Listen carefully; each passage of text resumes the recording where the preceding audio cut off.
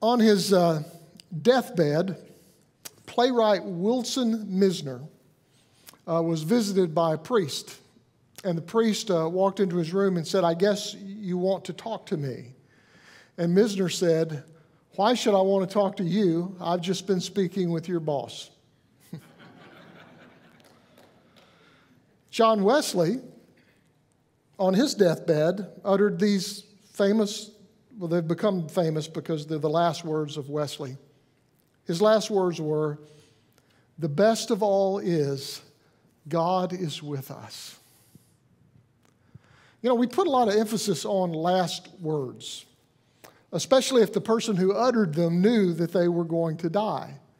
Because then we feel like that if they knew these were their last words, then these are important words. They're going to say something that's important, that's valuable, that's meaningful. And, of course, that's the case with Jesus. He hung on the cross. He knew he was dying. And so the words that he spoke from the cross are important words. They're important words for us to hear, and even more importantly, for us to actually put into practice in the way that we live our life. So there are 7 sayings in the Gospels of Jesus from the cross. And these have come to be known as the last sayings of Christ. These are the words he spoke while he was hanging on the cross. And over the next 7 weeks, we're going to look at these words that Jesus spoke. Because we kind of figure, since Jesus, knowing these were the last words he would speak before he died, he spoke to us some pretty important words, some words that matter. And so this morning we're going to begin and look at the first of these cross-shaped words. And the first is found in the Gospel of Luke, chapter 23. "And when they came to the place called the Skull, they crucified him there, along with the criminals, one on his right, the other on his left. And Jesus said, 'Father, forgive them, for they do not know what they are doing.'" Father, forgive them, for they don't know what they're doing. Those are shocking words. I mean, those are unexpected words. Those are not the words you expect to hear from the lips of someone who's just been crucified. Those are not the words that you and I would have probably spoken if it had been us. Those were not the words that the soldiers standing there, hammer in hand, were expecting to hear. It's not the words they had heard before when they crucified people. Forgive them. Forgive who? Who is Jesus asking the Father to forgive? Could it be the soldiers who earlier had made fun of him and beat him senseless? They mocked him, they cursed him, they drove spikes through his bare arms and feet. And without batting an eye, they lifted him up on the cross, and once his body became vertical, he could hardly breathe.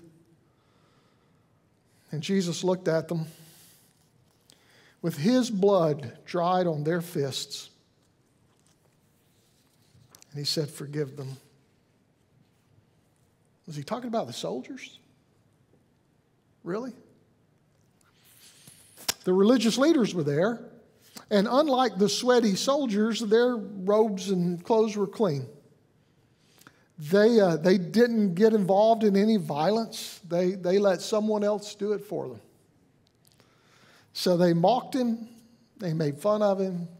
They were the poster child for how to kick a man when he's down. They were the ones, the soldiers may have been the ones that drove the nails, but these were the folks who got the whole thing started, the whole thing going in motion. And Jesus knew that. So forgive them? Really? And then there's the crowd, mostly ignorant of what happened. They just smelled blood and rushed over. It was more like a sporting event to them. They hurled insults. Forgive them? Really? Forgive them, for they do not know what they do. The soldiers were just following orders because that's what soldiers do. And the religious leaders were just defending the law and standing up for the faith. I mean, if you don't stand for something, you fall for anything, right? And then the crowd was intentionally ignorant because it was easier to just follow your emotions and prejudices than it is to find out the truth. So Jesus was accused of being a threat to the religious and the institutional status quo. And Barbara Brown Taylor really understood the irony of this when she wrote, "So the scandal of his death was not that an innocent man died, but that he was killed in the name of justice and faith by people who believed they were doing the right thing." Caiaphas, he was a protector of the Jewish people.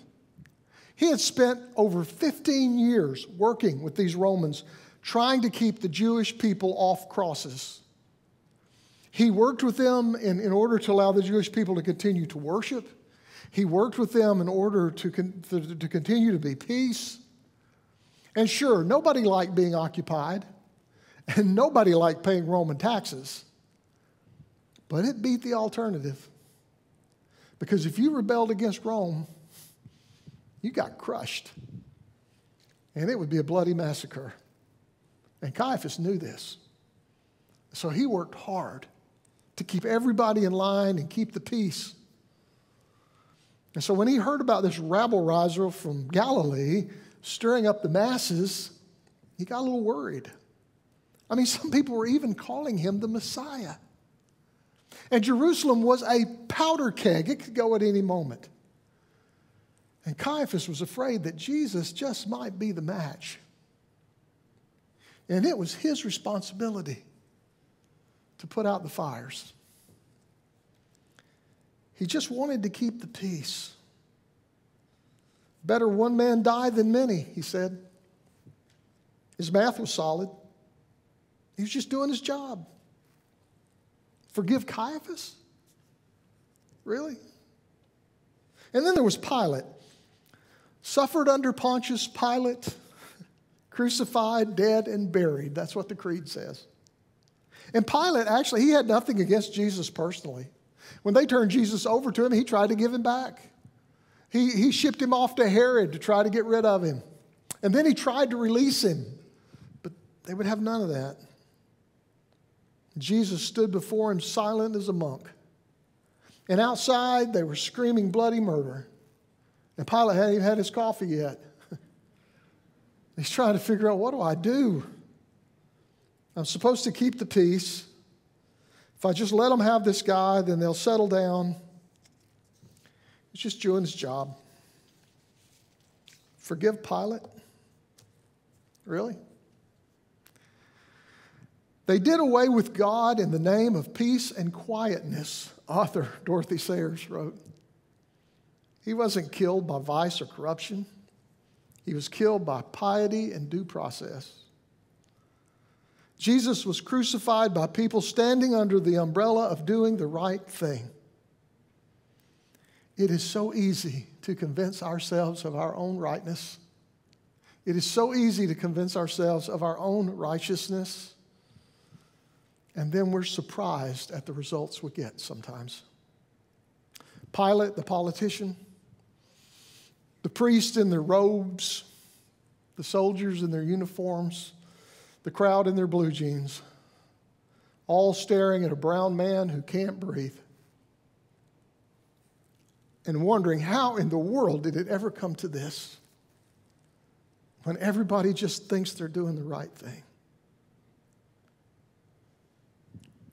It would be so easy at this point to turn this into a sermon about, he also forgave us. And we could talk about how Jesus forgave us when he died on the cross. And it could turn into a nice sermon about our need for forgiveness and God's willingness to go to great lengths to forgive us. But if it's possible, I would like this morning to do what we normally don't do. I would like for us to kind of get rid of our theological narcissism and not make it about us. It's not about us. It's about the one who is hanging on the cross. It's about him. Now, we're certainly in need of forgiveness, no doubt. But this isn't about us. This is about him. Take a good look at the God we serve, because the God we serve demonstrates an ability to forgive that is beyond anything we can imagine. I mean, we're pretty good at sinning, but we are no match for God's love and God's forgiveness. So take a good look at what Jesus, not what Jesus did for us, but what Jesus did, because that's who Jesus is. He is a God who forgives and loves. And our sin, as great as it may be, pales in comparison to God's great love and forgiveness. Forgive them. Forgive the soldiers. Forgive the religious leaders. Forgive the crowd. Forgive Caiaphas. Forgive Pilate. And yes, forgive us. But what if Jesus prayed this prayer for us to not only know we're forgiven, but for us to emulate this forgiveness in our own lives? In his next volume, the book of Acts, Luke tells the story about a young man named Stephen. And Stephen was an important leader in the early church in Jerusalem. And the church there was under persecution. And so some of the same people that were involved in Jesus' crucifixion got together and they set up Stephen. They made up these charges against him. And then they brought him before the Sanhedrin, which was the same court Jesus went before. And he was charged with the same thing Jesus was charged with. And while he was in there, Stephen preached this sermon that in my Bible is at least 3 pages long. And they listened until he got to the end, to the part about how they were stiff-necked and sinful people. And then they'd heard enough. And they got so mad, Luke says, that they gnashed their teeth. And they dragged Stephen outside. They circled him, and they started throwing stones at him. And as the stones pounded up against his body, he prayed, "Lord Jesus, receive my spirit." And then he fell to his knees, and he said, "Lord, do not hold this sin against them." In other words, forgive them. They don't know what they're doing.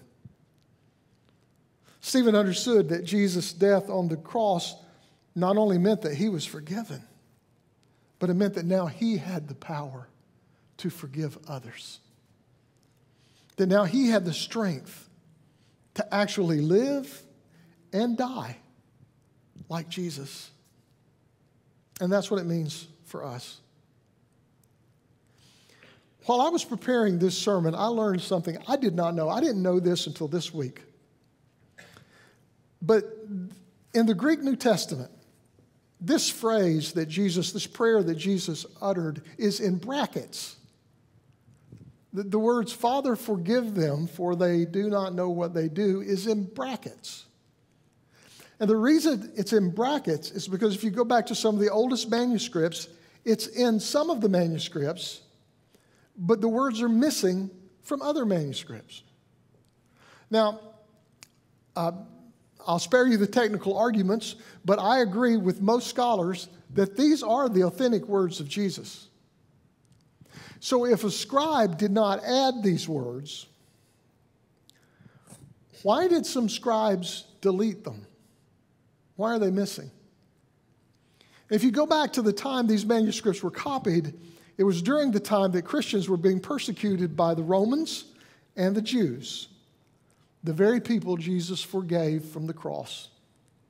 And the consensus is that there were a few scribes that while they were copying, they could not forgive their enemies, and so they left it out on purpose. Let that sink in. Someone entrusted with the task of copying Holy Scripture would rather pervert the Scripture than change their own prejudices. Unfortunately, that's not the last time that's happened. I mean, these were supposed to be the good guys. the ones copying the Scripture, but they failed because they left forgiveness out of some of their copies. Just like we fail if we leave forgiveness out of our hearts. Just following orders like the soldiers. Just keeping the peace like Pilate. Just defending the truth like Caiaphas. Remaining willfully ignorant like the crowd.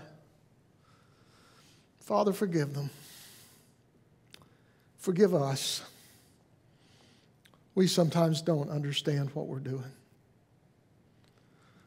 Jesus died with forgiveness on his lips so that we might learn to live with forgiveness in our hearts.